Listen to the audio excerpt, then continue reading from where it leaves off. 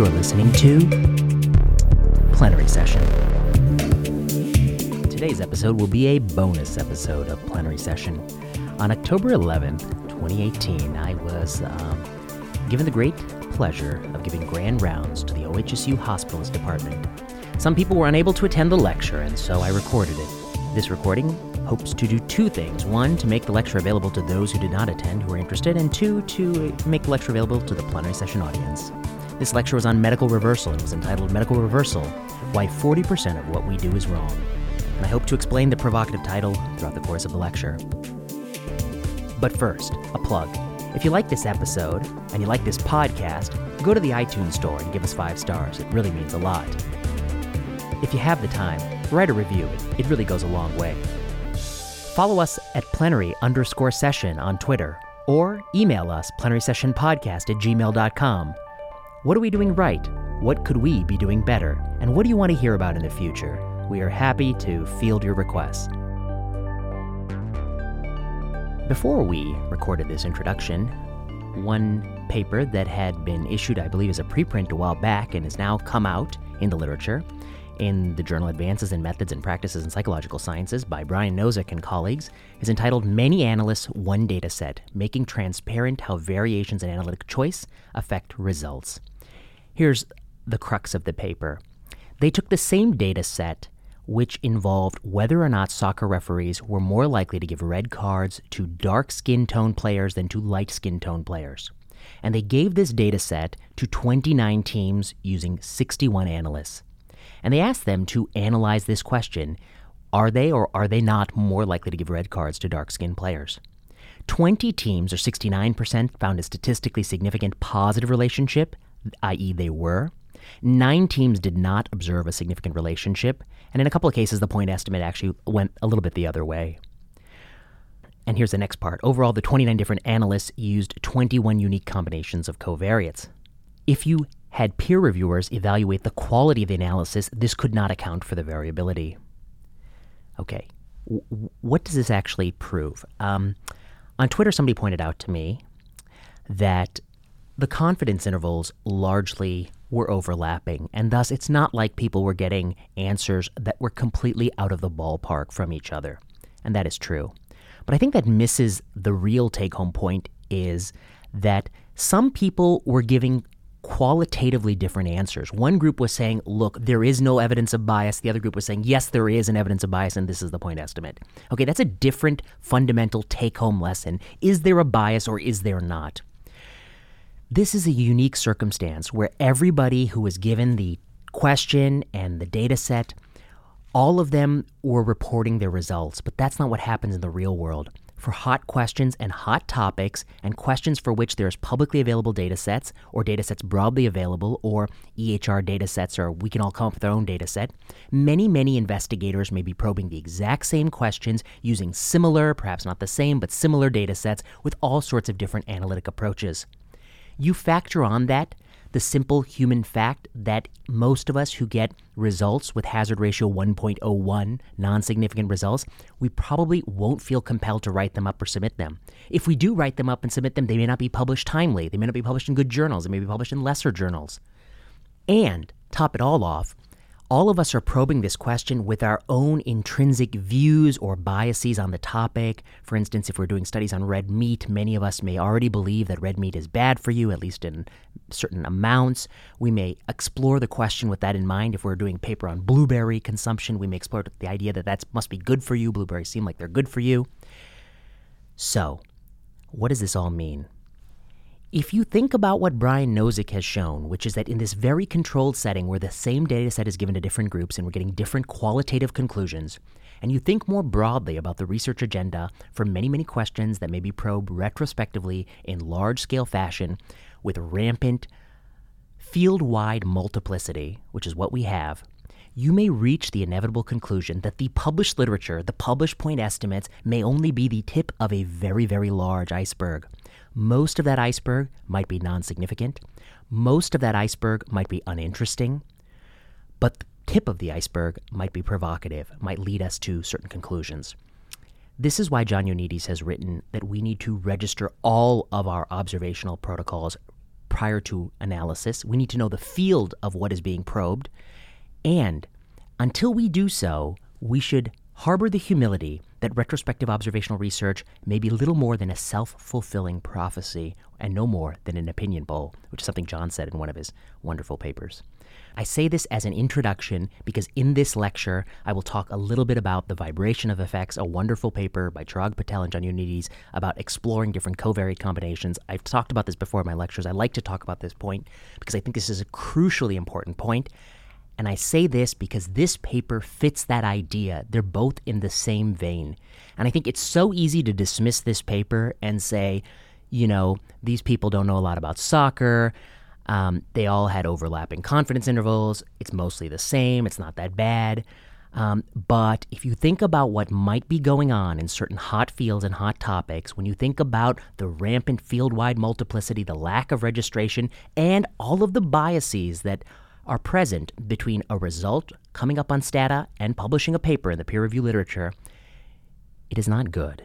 The situation is not good. And one of the things that randomized trials do is limit the rampant multiplicity, okay? Though it may not limit it quite as much as we would hope in certain cases, which is some work we're doing. All right, with that introduction, here it is, the lecture of medical reversal given to the OHSU Hospitalist Department.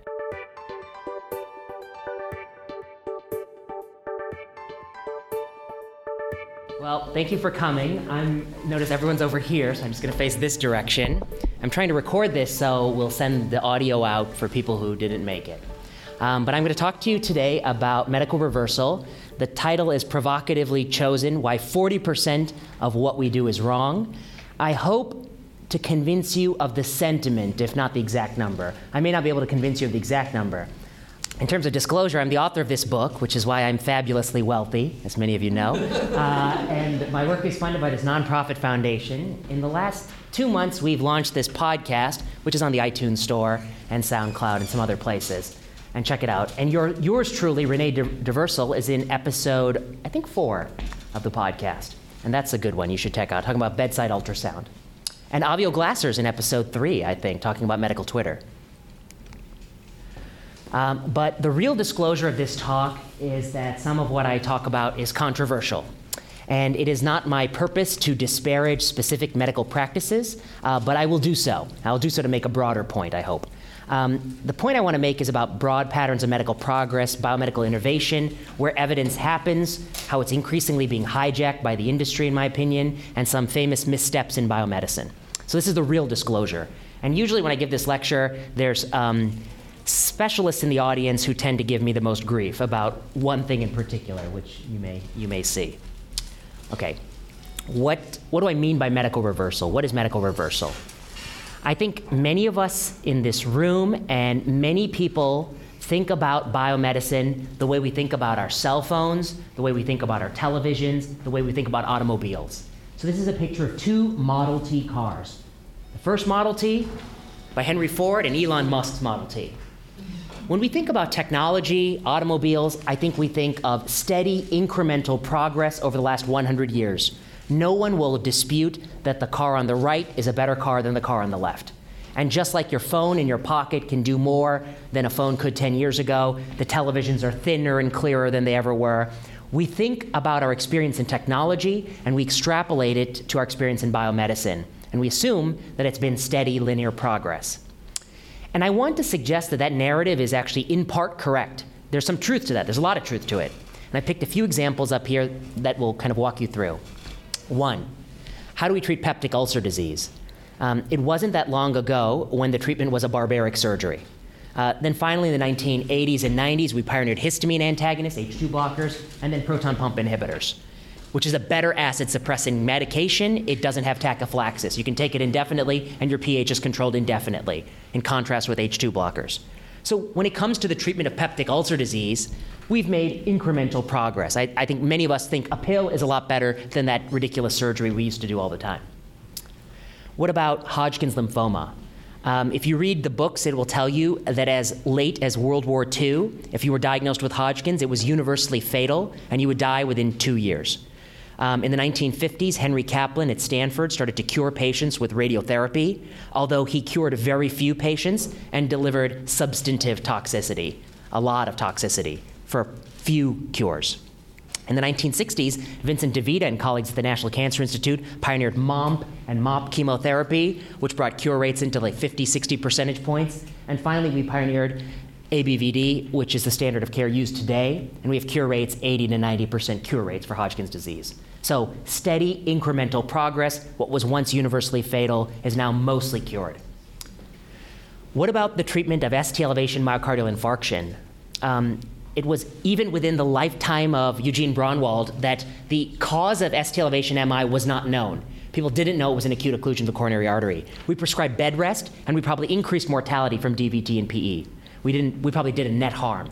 Finally, we realized it was an acute occlusion. We pioneered ways to reperfuse the artery, originally with streptokinase, the recombinant tissue plasminogen activator, Genentech drug, and then the use of POBA, percutaneous coronary angioplasty, the placement of a stent. I think when it comes to stenting for MI and all the things we do for acute MI, you're talking about one of the greatest success stories in all of biomedicine. Absolute risk reduction of 15%, 20% maybe for an acute condition. It's truly a remarkable story. And there's no doubt about it, PCI saves lives when used for STEMI.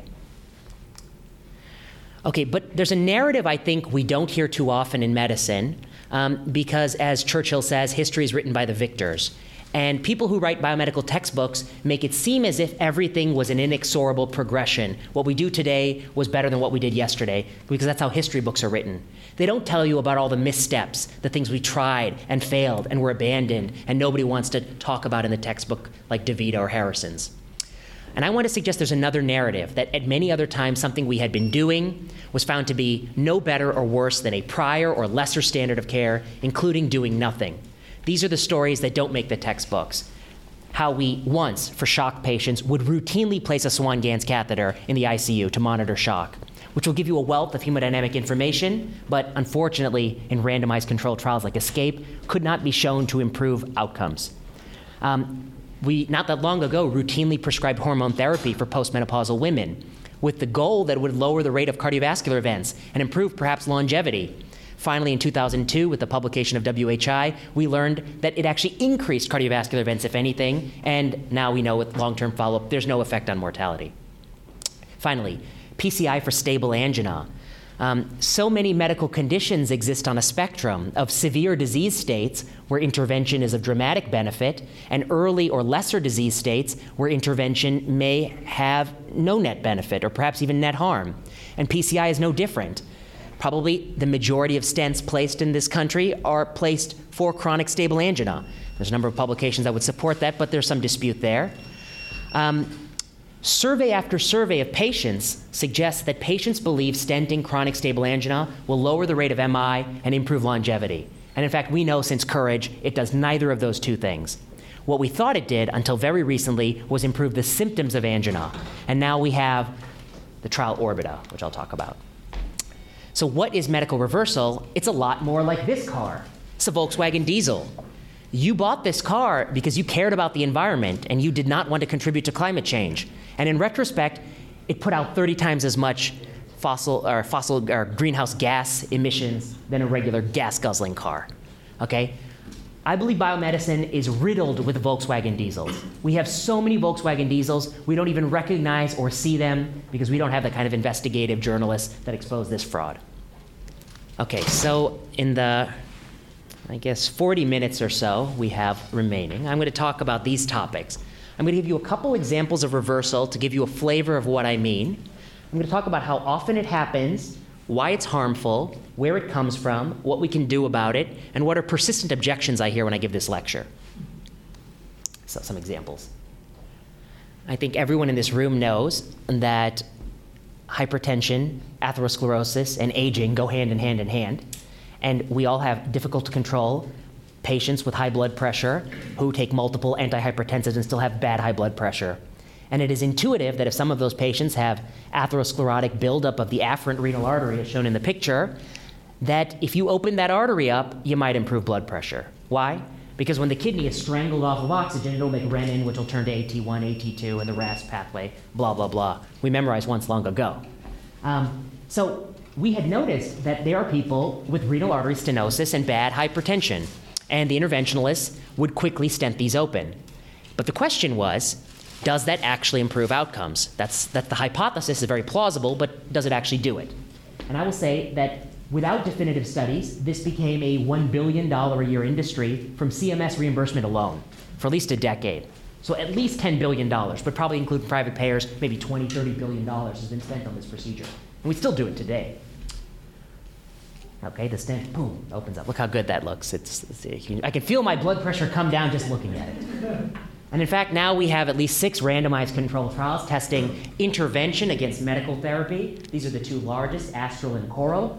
Absolutely no difference in time to renal event or time to cardiovascular event. And actually, the difference in blood pressure medication between the 2 arms was trivial. There's not much of a difference. So when I give this lecture, I give it as a cautionary note that just because something is extremely bioplausible doesn't mean it actually does what you think it does. You should test it in rigorous, large-scale trials.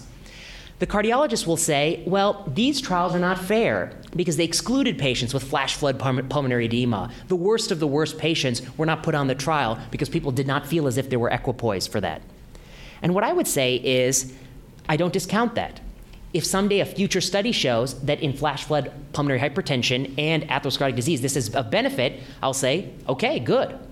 But what I will say is, if something has been done for 20 years and you've made $30 billion off of it, at some point the onus is on you to prove in whom it works and not on the critic to show it does not work over and over again.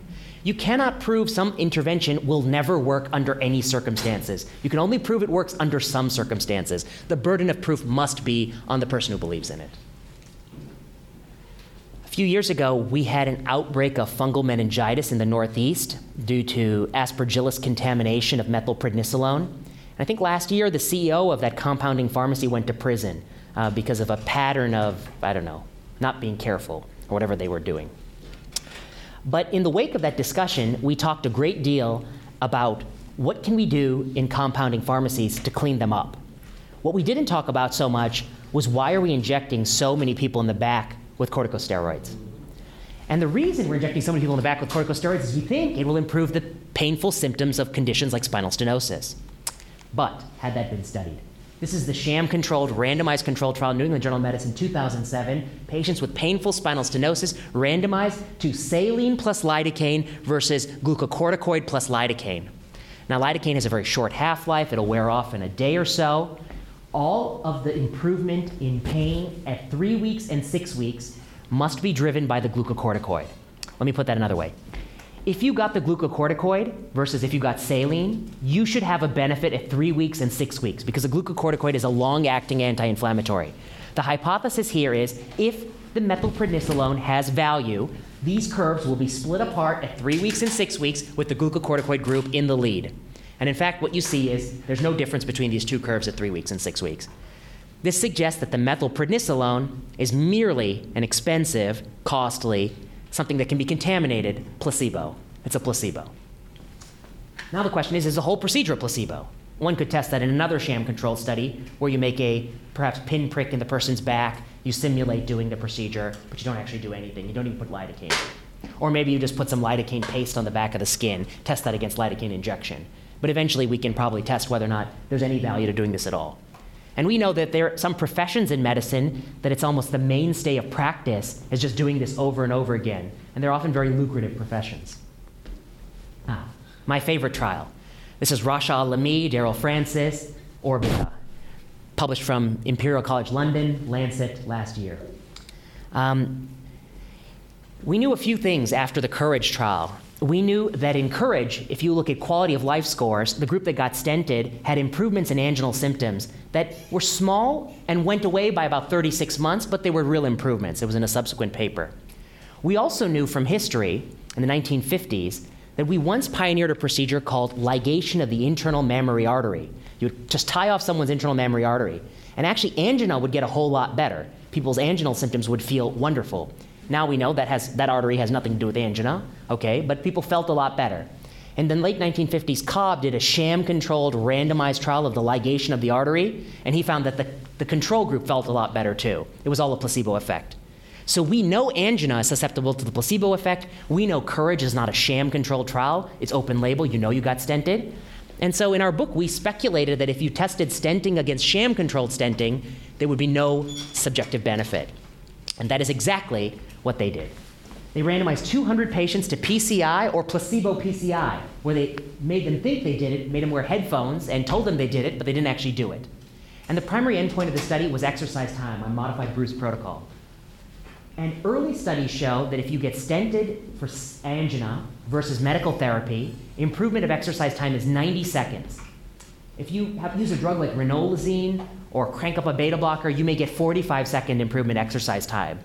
If you ask a cardiologist what's the minimum difference in exercise time that's clinically meaningful, they say 40, 45 seconds. And this trial is powered for a 30-second difference in exercise time. So it's overpowered, it's powered to find a difference thought less than clinically significant. It failed to find that difference. The endpoint is negative. The difference between the two groups was in 16 seconds, non-significant p-value. So proponents say this is an underpowered trial. But Daryl Francis points out that if you believe this is underpowered and you cannot articulate what you want to power it for, the only thing underpowered is your brain. And that's what he said on Twitter, and then strangely he got very quiet after that because I haven't seen him say much lately. But I thought it was true because people can criticize this trial, but they don't understand. The power calculator, it's already overpowered to find the difference that matters. And then here are pictures of the stenotic lesions, and they're real stenosis. And the other point I want to make is people say, oh, this is just single vessel disease. And they say, oh, so what about multi-vessel? Maybe it works there. But I actually think that scientifically it's so elegant. If you have angina and single vessel disease, there's only one place you could stent to feel better or not. If you had two vessel disease, you stented one of them, people say, oh, you didn't stent enough, you didn't stent the right spot. Here it's very scientifically elegant. I have actually said this is the best paper of the last decade. They've written articles about how difficult it was to fund. And I think it'll be the most cited paper of the next 10 years. It'll get more citations than any other paper. It's truly practice changing. So I give them a lot of props. And they're under tremendous heat. They're just getting destroyed by people who are angry with them for showing this. How often does this happen?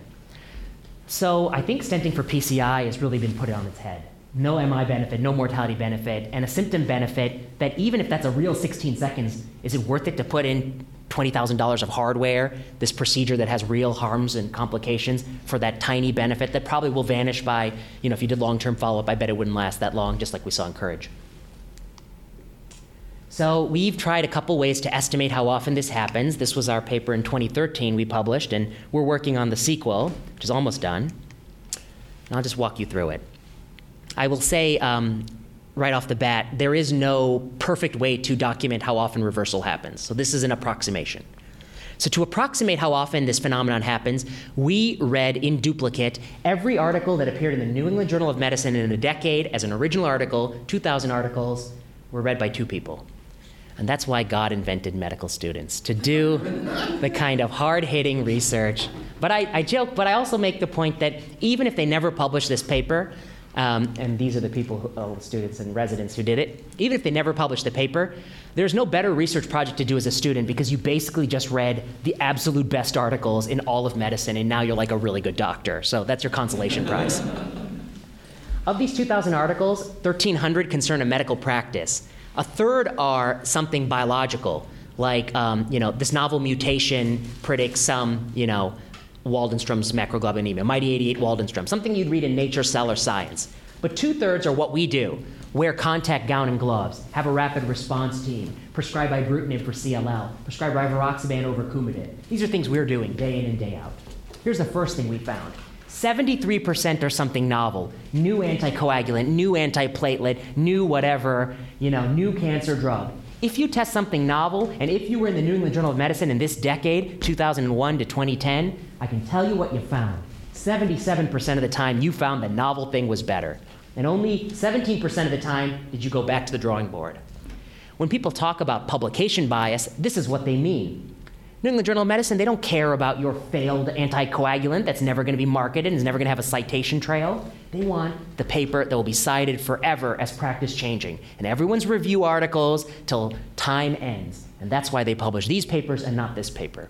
And we actually know from other data, randomized trials are not positive 77% of the time. We all know that.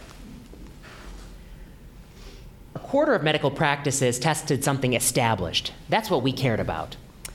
We knew from prior work that if you look at everything doctors do, about half of it there's no credible data, one way or the other. There's absolutely no randomized data. They're the decisions that fall in the backdrop of your day. You forget you're even making them. I do too. If you subjected those to rigorous appraisal, what would happen? That's what we think this represents. These are the established practices we're doing, mostly have never been subjected to any rigorous appraisal, with rare exception. 38% validate what we're doing. You should have gotten that annual flu shot. 40% find it's no better or worse. You should probably not have taken hormonal replacement therapy, for year after year postmenopausally. So here I think there's less of a selection bias because the mere testing of standard of care is provocative and will be cited. And what our results suggest is there may be a 50-50 split, or 40-40, and then some are inconclusive. They have mixed endpoints kind of thing. Now we're doing this in a broader way. We're looking at 15 years, 3 journals, 15,000 articles. We have a team of 4 people. We're grant funded. The only purpose of the grant funding is to do this project. We've been doing it for a year. We've sunk like 8,000 person hours into it. Hopefully we have the paper out soon, but it's quite a burden to do. But hopefully it'll be very interesting because we'll have a list of practices that really don't work. In the book that I've written and in this paper, we actually list every one of the medical practices that we thought would have worked but didn't work. This is what doesn't enter Harrison's. This is the history of medicine that no one will ever teach. And we've only captured it for one slice of medicine, one period of time. And I urge people who are interested in medicine, just read the supplement. Read these 146 practices. It won't take you too long. It's only 10 pages. But why is it so instructive to read? You read some of these things and it makes total sense, like why that should have worked. And the best people at the best centers had the best data to suggest that these should have worked. But they didn't do confirmatory studies. And when they did, it didn't go the way they thought. So I think it gives us a lot of humility. And it makes us think about our own practices and all the things that I take for granted that probably don't really work. I just feel very strongly that they do. And it allows me to temper the way in which I communicate that to patients at a minimum. And perhaps more. It allows me to put pressure on others to do the definitive studies. So, reversals include. I always put this slide up just to make the point that there is nothing about what we do that is sacrosanct. Pills, procedures, devices, surgery, screening tests, I'm thinking of PSA, over-the-counter medications, vitamins, supplements, treatment algorithms. What do I mean by that? Once for patients post-MI who got stented, we would do platelet reactivity assays. And if the platelets were sub-maximally inhibited with Plavix, we'd switch them to prasugrel. We'd crank up the ADP receptor antagonism if they were not inhibited. Because we had data that said if you weren't inhibited, you're more likely to have an event, which makes sense, because your platelet will react. And what we found was you can randomize thousands of patients to testing or not testing for platelet reactivity. You will make more changes, but you will not improve outcomes. Just like we saw recently, high-sensitivity troponin in the Lancet. You can randomize Scottish hospitals to having high-sensitivity troponin or not. You will diagnose more MIs. You will make that diagnosis more. 1 year later, you will not improve any outcome. So merely because an algorithm or treatment algorithm like that is plausible doesn't mean you can leverage improved outcomes. And that's what Go and I have written about in the BMJ last month. We wrote that perhaps for some conditions like MI, stroke, and metastasis, the category of the diagnosis gets broader and broader as your CAT scans get clearer and clearer and you're finding these little ditzels and you're calling it metastatic cancer, that you may reduce metastasis but no longer improve survival because there's a disconnect between the overdiagnosed endpoint and the endpoint you actually care about. So that's a paper that Go wrote in the British Medical Journal. Harms. I think there are 3 main categories of harms for reversal. 1, everyone who underwent the procedure during the years it fell in favor were harmed. They very likely were misled, like with PCI. People believe consistently that it will lower the rate of MI. That is factually not true. And so if they believe that, and that's why they're consenting to the procedure, I think we have an ethics concern going on. And they've done a lot of studies about patient perceptions and cardiology counseling, and you can look into that. But I think it's fair to say it is probably not as good as you would like. Medicine is like a battleship. It doesn't turn on a dime. We get this negative information. We don't switch our course immediately. We take often years and years and years. I'm going to skip the data, but maybe like 7 to 10 years to change our practice. And people continue to be harmed during the years before people let it go. I think this is the inertia that I talk about, and I think that's a big harm. The one thing I'd say is that even though I do a lot of work on financial conflict, I think most of what we do, we actually do because we truly believe it helps our patients. I mean, even those of us who are conflicted, I think it's a little bit of our influence, but most of what we do is what we believe in. But you take somebody and you train them to put stents in, and you make them believe in it because they believe in it to do it. And every patient comes back to them, reinforces that belief. I feel great, doc. Not every patient, but some patients. I feel great, thank you, you saved my life. Give them some gift or something like that, They just reinforce that with that praise. And they get a little financial stimulus every time, a little reimbursement every time they do more and more and more. That combination, that's the methamphetamine of being a doctor. It's highly addictive. You feel good about it, you get a little financial stimulus, you're addicted to that substance. And then somebody comes along with Orbita, and you're a smart person who's addicted to doing something. Your immediate answer is not, oh, I was wrong all these years. That will just fracture your ego. Instead, your answer is, there must be something wrong with this study. The authors were ill-motivated, they're terrible, they don't know anything, the patients are wrong, the controls are wrong, and they're smart. They can come up with plausible reasons why the study is not perfect, because no study is perfect. But they can't come up with alternate data that shows their intervention actually works. It's easy to pick apart a negative study. It's hard to show better data that your intervention works, and that's what nobody wants to do. If you don't like courage, you should launch a sham control study to prove how it works. That's not the response. The response is denigrate Orbita and then just ignore it. That's the response. Finally, loss of trust in medicine. I think this is the greatest harm of reversal. We live in an age where there's a vocal anti-science faction, and they're crazy, and they have irrational beliefs and self-destructive beliefs, and they're harming the rest of us with their bad decisions because of lowering herd immunity and things like that. But all that thing is bad about them, but they have something to hang their hat on the more we adopt practices based on low evidence and refute later. This gives them ammunition, even if it's misguided ammunition, but ammunition that all of Western medicine is wrong. That's not the conclusion, of course. The conclusion is science is the best path forward. What we do is very much likely to benefit, but we could do what we do better. We should do better, and they should stop, believing in 5 grams of turmeric a day and whatever. Where does this come from? This is, when I go to lecture, somebody says, this is my busy slide, and I cringe, but this is my busy slide, sorry. But I tried to show in one slide why this happens, and I think it's really can be boiled down to one thing. We adopted something based on inadequate or biased studies. We were enthusiastic, that's good, human beings are enthusiastic, but we jumped the gun. We just adopted it, we didn't wait for the correct study. Stenting renal artery stenosis, we do in 50 people, UVA, it looks good. Oh, let's just do it. Let's just get Medicare to reimburse. And the moment you get Medicare to reimburse, it's done. Everyone's going to do it, no one's going to study it, and it's going to be years before some brave investigator gets the courage, the funding, the ability to study it. That's the central fallacy of medicine, that the proponents believe in what they do, they don't want to study what they do rigorously. Why do they believe something so strongly? Pathophysiology.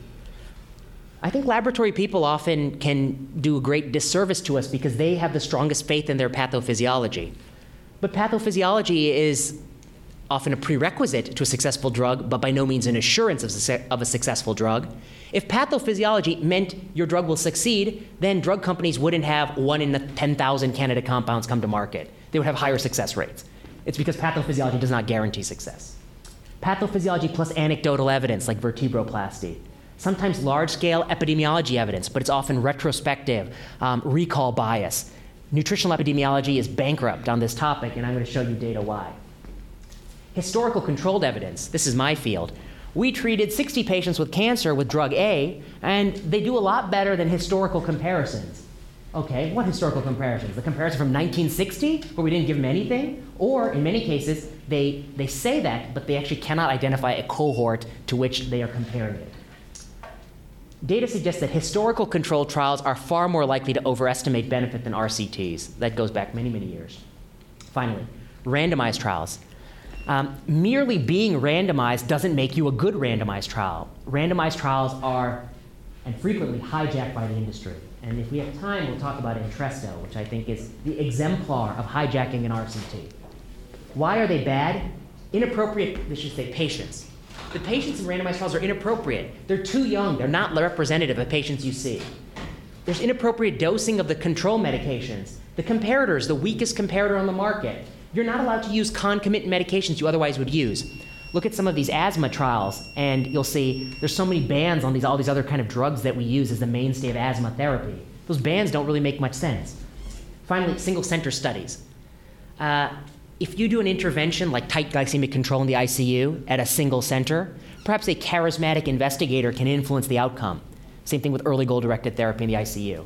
Now we have early goal-directed therapy multi-center, contradicts it. We have nice sugar, tight glycemic control multi-center, and contradicted the single-center study from Belgium. I think when it comes to these kind of QI project initiatives, you need multi-center, because the real question you're asking is not whether or not one hospital can randomize to some quality initiative and improve outcomes. It's whether or not that's scalable, can be translated to other hospitals. And charismatic people at one institution can drive outcomes. Maybe that doesn't replicate elsewhere because you don't have those same people breathing down your neck. And I'll talk about some of these other ones. Last thing I'd say is meta-analysis. I often hear people say, well, this is based on a meta-analysis. I say, well, what's in that meta-analysis? It's like, oh, a bunch of studies with 30 people from 1940. I say, oh my gosh. I say, meta-analysis is like a juicer. It only tastes as good as what you put in. And you're putting a lot of rotten fruit into that juicer. Okay, I think this is the lesson of Orbita.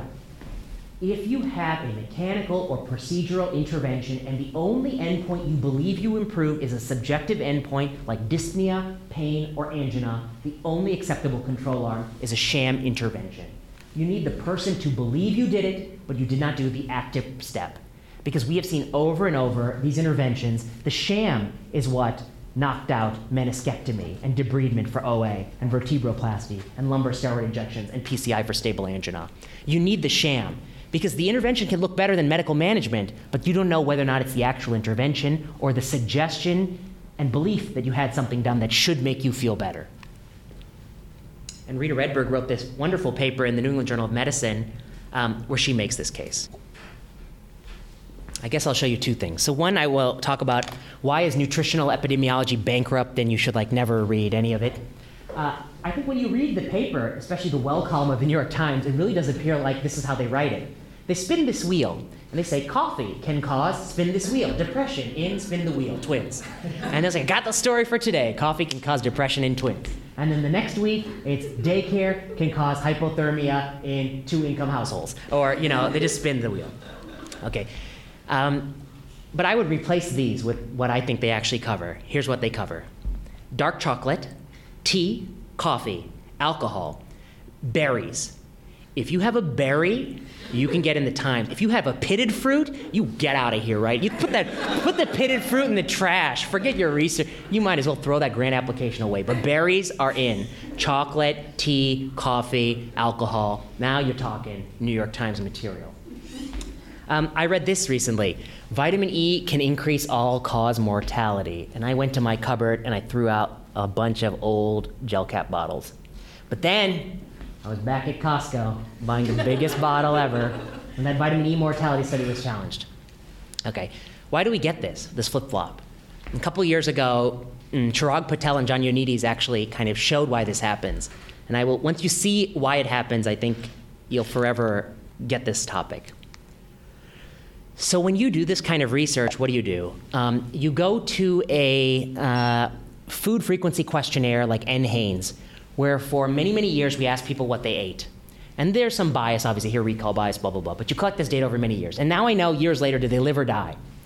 So I can start to ask the question whether or not did somebody who ate more tomatoes have less prostate cancer? Okay, did they live longer? If you eat more nuts or something, all these kinds of questions I can ask. I have this data set. How do you ask that question? You construct a regression analysis where, for the sake of this argument, let's say we care about mortality only. So we want to predict mortality. It's the Y variable of our regression analysis. There's all sorts of different sophisticated regression ways you can do this, but this is the core of it. And you ask, what predicts the outcome? The first thing you put in the model is vitamin E exposure. That's what you care about. So does vitamin E exposure predict mortality? But that can't be your only model, because what if vitamin E is used more often in older people than younger people? It may look harmful when it is in fact beneficial. So you have to adjust for age, of course, and then sex and race. This is a plausible regression analysis that could lead to a paper. And in Portland, let's say I have Stata. I can download NHANES. It's easy to get. And I run this. I get an answer. My colleague in Toronto, he adds an income. Because in Toronto, they care about socioeconomics of health, and we don't care about it in this country, but they care about it in Canada. So they add an income. Okay, fair enough. My other colleague, she's in North Carolina, and she sees a lot of smoking, so she adds that in her model. And she tests the same question, vitamin E, because it's an interesting question. And she doesn't tell me about it. She runs her on her software. And my friend at Harvard runs BMI, hypertension, diabetes, cholesterol, alcohol consumption, education. Because he's at Harvard, he knows, he doesn't want a rejection. He's going to run it all. Okay. The point here is that for some questions, there are many, many investigators with access to the data set and statistical software. They can run this analysis in like 30 seconds. They can run it very quickly. Maybe not that fast, but they can run it very quickly. And we can all ask the question. And we can all have a plausible reason why you should adjust for some of these and not others, or other variables and not this. We can all tell a story why you should adjust for these things. It's easy to construct a story. John Ioannidis and Chirag Patel said, let us not test vitamin E and mortality in one study. Let us simulate everybody in the world testing it many, many times, as is what is actually going on in the world. Let's simulate the research landscape. That's what they do. They run 13 variables, every possible combination of 13, which is 2 to the power of 13 or 8,000 models, looking at single nutrient, single outcome relationships, just choosing different variables that are all plausible. And they're simulating in these huge galaxy clouds all of the possible studies that could be done from this data set. And I'll show you here. On one axis, they plot the hazard ratio. On the other axis, they plot the negative log 10 p-value, which is a way of plotting significance.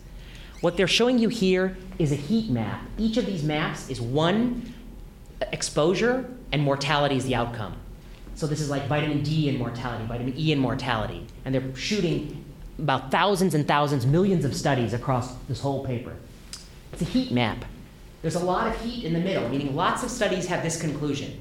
What hazard ratio do you think lots of studies have for nutrients and mortality? 1, no relationship. That's the heat of all the maps, is around 1. That it's not really 1 serving of vitamin E here or there doesn't make much of a difference, but they're dots at this edge and this edge, this edge and this edge, suggesting that you can get statistically significant, perhaps beneficial and harmful relationships just by picking and choosing covariates to adjust for. And if you think about all the publication biases I've alluded to, no one is going to publish this. If I got this result on my computer, I'm not even going to write it up. Am I going to have my postdoc or my resident or my fellow spend hours to write up a null result? Where are we going to publish that? The Journal of Nobody Cares? I want to be in the New York Times Well column. I want that. And so I'm just going to run a different analysis. But if you happen to be the person who runs this analysis, you're going to feel like you found the truth and you're going to publish it. So even though every individual may be honest, the collective result of all of us looking at the question will be dishonesty. And it's more true for hot topics, like chocolate and berries and all this stupid stuff they want to write about all the time. It's less true for topics that few people care about will ever study, right? Because you don't have the multiplicity. Okay. So that's why nutritional epidemiology will always flip-flop, because the New York Times just covers one dot on the plot and no one's covering this. And the truth is that probably most of what we eat or drink, one serving here or there, has no effect on all-cause mortality. And that's the reality, but it's not comforting to think about it that way. Paradigm. You guys are probably under pressure to add this medication to your patients. I hate this medication. I hate it so much. I hate this trial. And I'll tell you why I hate this trial. I think this trial is emblematic of why the industry, how they've hijacked trials, and they're just kind of setting their own agenda and telling us nothing of value. When you look at how enalapril does against LCZ696, which is the combination of valsartan and sacubitril, which is the neprilysin inhibitor, this looks good, does it not? This is I don't know, this mortality or that, oh, this is mortality. This is a mortality curve. That is a nice benefit. Look at how many zeros are in that p-value. That's significant. I joke, but Milk Packer actually does use that argument. There's a lot of zeros in there. You don't need to do 2 trials, is what he says. And that's a misunderstanding of trials. Why do we combine a neprilysin inhibitor with an ARB and test it against an ACE? Many years ago, we tested an ACE inhibitor against a combo drug that hits both ACE and neprilysin. That's this drug. This drug failed, though, and did not come to market because of angioedema. So the thought that a single molecule that inhibits neprilysin and ACE has too much angioedema. So we need a way to inhibit neprilysin, which is thought to be involved in fluid management. And that's over. I don't even understand. I don't care, actually. It's irrelevant what it's thought to do. But, we want to inhibit neprilysin, and we want it with a drug that has less angioedema. And of course, an ARB makes perfect sense, because ARBs and ACEs are mostly interchangeable.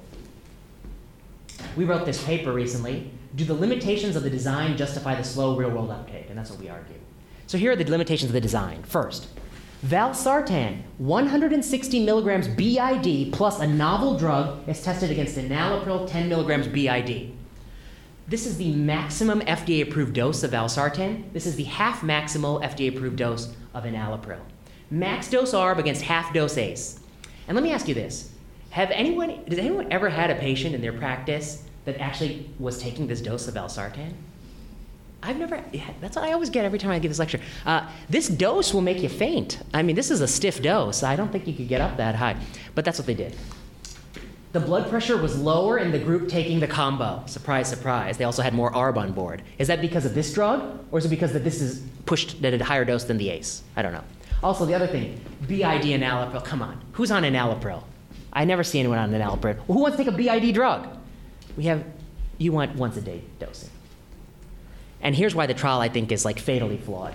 We took 10,000 people with heart failure, and we did a double drug run-in period of unequal periods of time. We put everyone on enalapril for 14 days. 1,000 people fall off the study. Then we put everyone on LCZ696, the combo, for 28 days. And halfway through it, we crank up the valsartan dose. We double the dose halfway through. Another 1,000 people fall off the trial.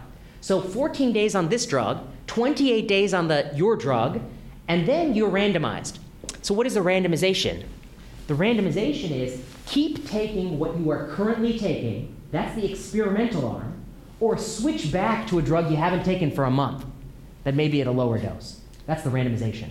So this doesn't test the question of which is better. It tests whether it is better to stay on Entresto or switch to enalapril after exposure to both agents for unequal periods of time. That's what it's testing. And the longer you run in on your drug, you favor your drug, of course, because people who are idiosyncratically intolerant to your drug will fall off. Imagine there's a person who in week 3 of this combo drug doesn't like it. They will only fall off this arm. They wouldn't have had a chance to be pulled off the enalapril arm because it was only for 2 weeks. I don't know.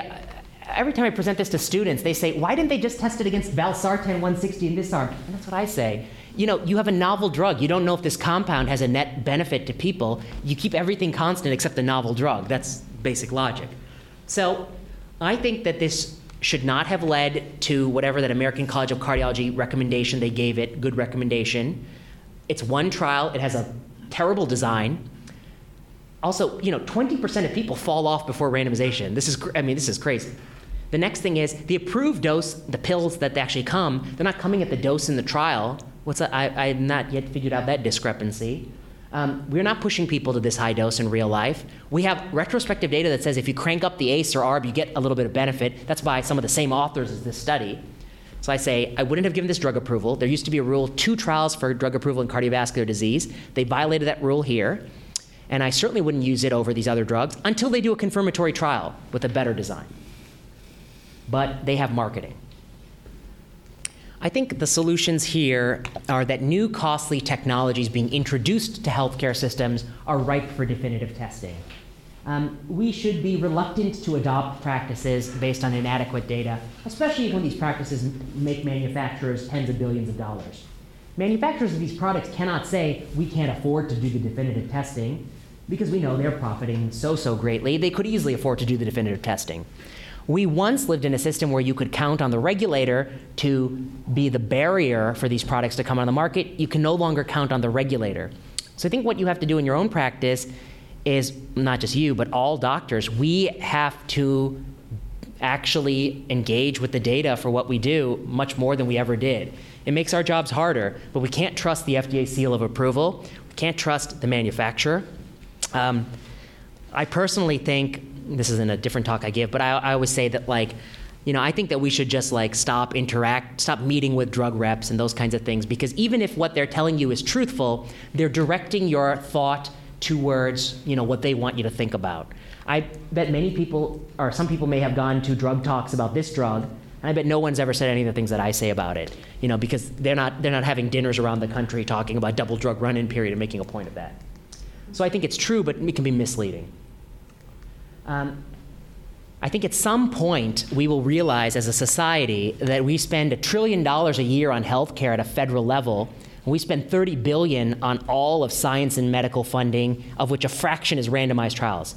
When you spend $1 trillion on something, and so much of what you do, you just genuinely do not know if it works the way you're deploying it, a rational society would say, we're going to take 5% or 10% of this money and just start testing things. Because if we find one stenting renal artery disease that doesn't work and we de-adopt that, we can make all that money back. It's a more prudent use of resources. So someday I think we will hopefully have a federal policy initiative to create a non-conflicted agency whose job is to go through Medicare claims, figure out what people are doing a lot, and then subject that to rigorous appraisal. Ideally with a randomized trial that's pragmatic, done building into EHRs, so that it's like one click, you randomize, somebody does all the work on the back end, the doctor doesn't have to do anything, and the patients look like real world patients. We start to answer some questions. And I think that, there's a bunch of sophisticated ways like value of information analysis. You can kind of prioritize the studies. This is an obvious solution that's been talked about for years, and someday there will be political will to do it. Because you won't be able to spend 30% of GDP on healthcare, or 40% or 50%. We're at 20% now. There's got to be some GDP on healthcare and have poor outcomes, let's be honest. You're spending a tremendous GDP on healthcare, you have terrible outcomes, and you have all these things that are bioplausible, have no credible data. Somebody's going to say, we got to sort this mess out. And this is the solution. We will have to move the design and conduct of clinical trials to third-party agencies. Right now, we have a system where Novartis runs the Entresto trial. They go to the FDA with $2.6 million user fee to process the application and the trial results. That's a foolish way to do it. They should go to the FDA with $46 million and the pill in a bottle and the preclinical data and tell the FDA, here's the money to run the trial. You get the CRO. You design the trial with non-conflicted experts. You run the trial. And the moment the DSMB halts, you approve the drug because you've designed the trial. You're running the trial. You don't even need to review the data when it's run. The DSMB says benefit, boom, trial is over. Drug approved. So maybe it'll even save time.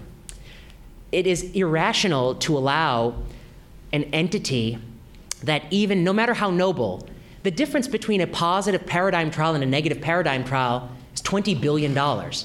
And you put that $20 billion versus zero, versus you get nothing if you fail. $20 billion if you win. You designed this trial and conducted. Of course you're going to do as much as you can. The worst comparator, the worst dosing, double drug run-in. I would do the same thing too. If you hired me to design the trial, I would come up with all sorts of clever ways to favor the product, but that distorts the truth. Similarly, I always say, if we had a painting contest and I was the judge of the painting contest and the prize was $10 billion and you all submitted paintings and so did I will win my painting contest. And I'm a lousy painter. I'm very lousy, but I will win. I make George W. Bush look like a good painter, but I'll win this contest though. For $10 billion, I can bend the rules. This is the TASTE trial in the Netherlands. People say RCTs are expensive. This is a randomized trial of aspiration of the thrombus for STEMI. The blue line shows everyone with STEMI in the Netherlands, and the red line shows everyone who was randomized. This is insane. 60% of people in a country with a condition are getting randomized because they built it into the EHR, and the average provider didn't have to do anything, just one click. And they did this for $50 per person who underwent randomization, not $30,000 per person, which is the cost in this country. I'm just fascinated how, like, Silicon Valley wants to invent everything to make healthcare better. The two things that would be the most helpful would be an EHR that's not garbage, and two, randomized trials that are easy to do and cheap. Why don't they just invent those two things, and they can do the other stuff later? Okay. I'm going to skip this because of time. But there's an analogy about medicine, like you don't do randomized trials for parachutes, and we published a paper that we really debunk that called Most Medical Practices Are Not Parachutes, in the Canadian Medical Journal. It's by Michael Hayes, who was a graduate of this program. It's an interesting paper. Okay, so my final thought is that history has taught us the arc of medicine bends towards higher upfront standards of evidence, and I think it'll continue to bend in the future. And if you like this talk, I say check out the book, or we have this podcast that you should check out. So thanks for having me.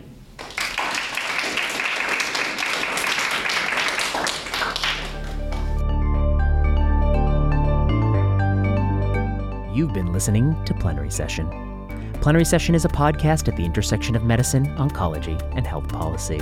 I've been your host, Vinay Prasad. If you like this podcast and you like this episode, go to the iTunes store and give us 5 stars. It really means a lot. If you have the time, write a comment. If you want to give us feedback, you can follow us on Twitter at plenary_session, or you can send an email to plenarysessionpodcast@gmail.com. We like to know what you're thinking. What could be better? What topics could we cover? How can we improve? Finally, Plenary Session owes a debt of gratitude to Kiana Klossner, Audrey Tran, and Ian Straley.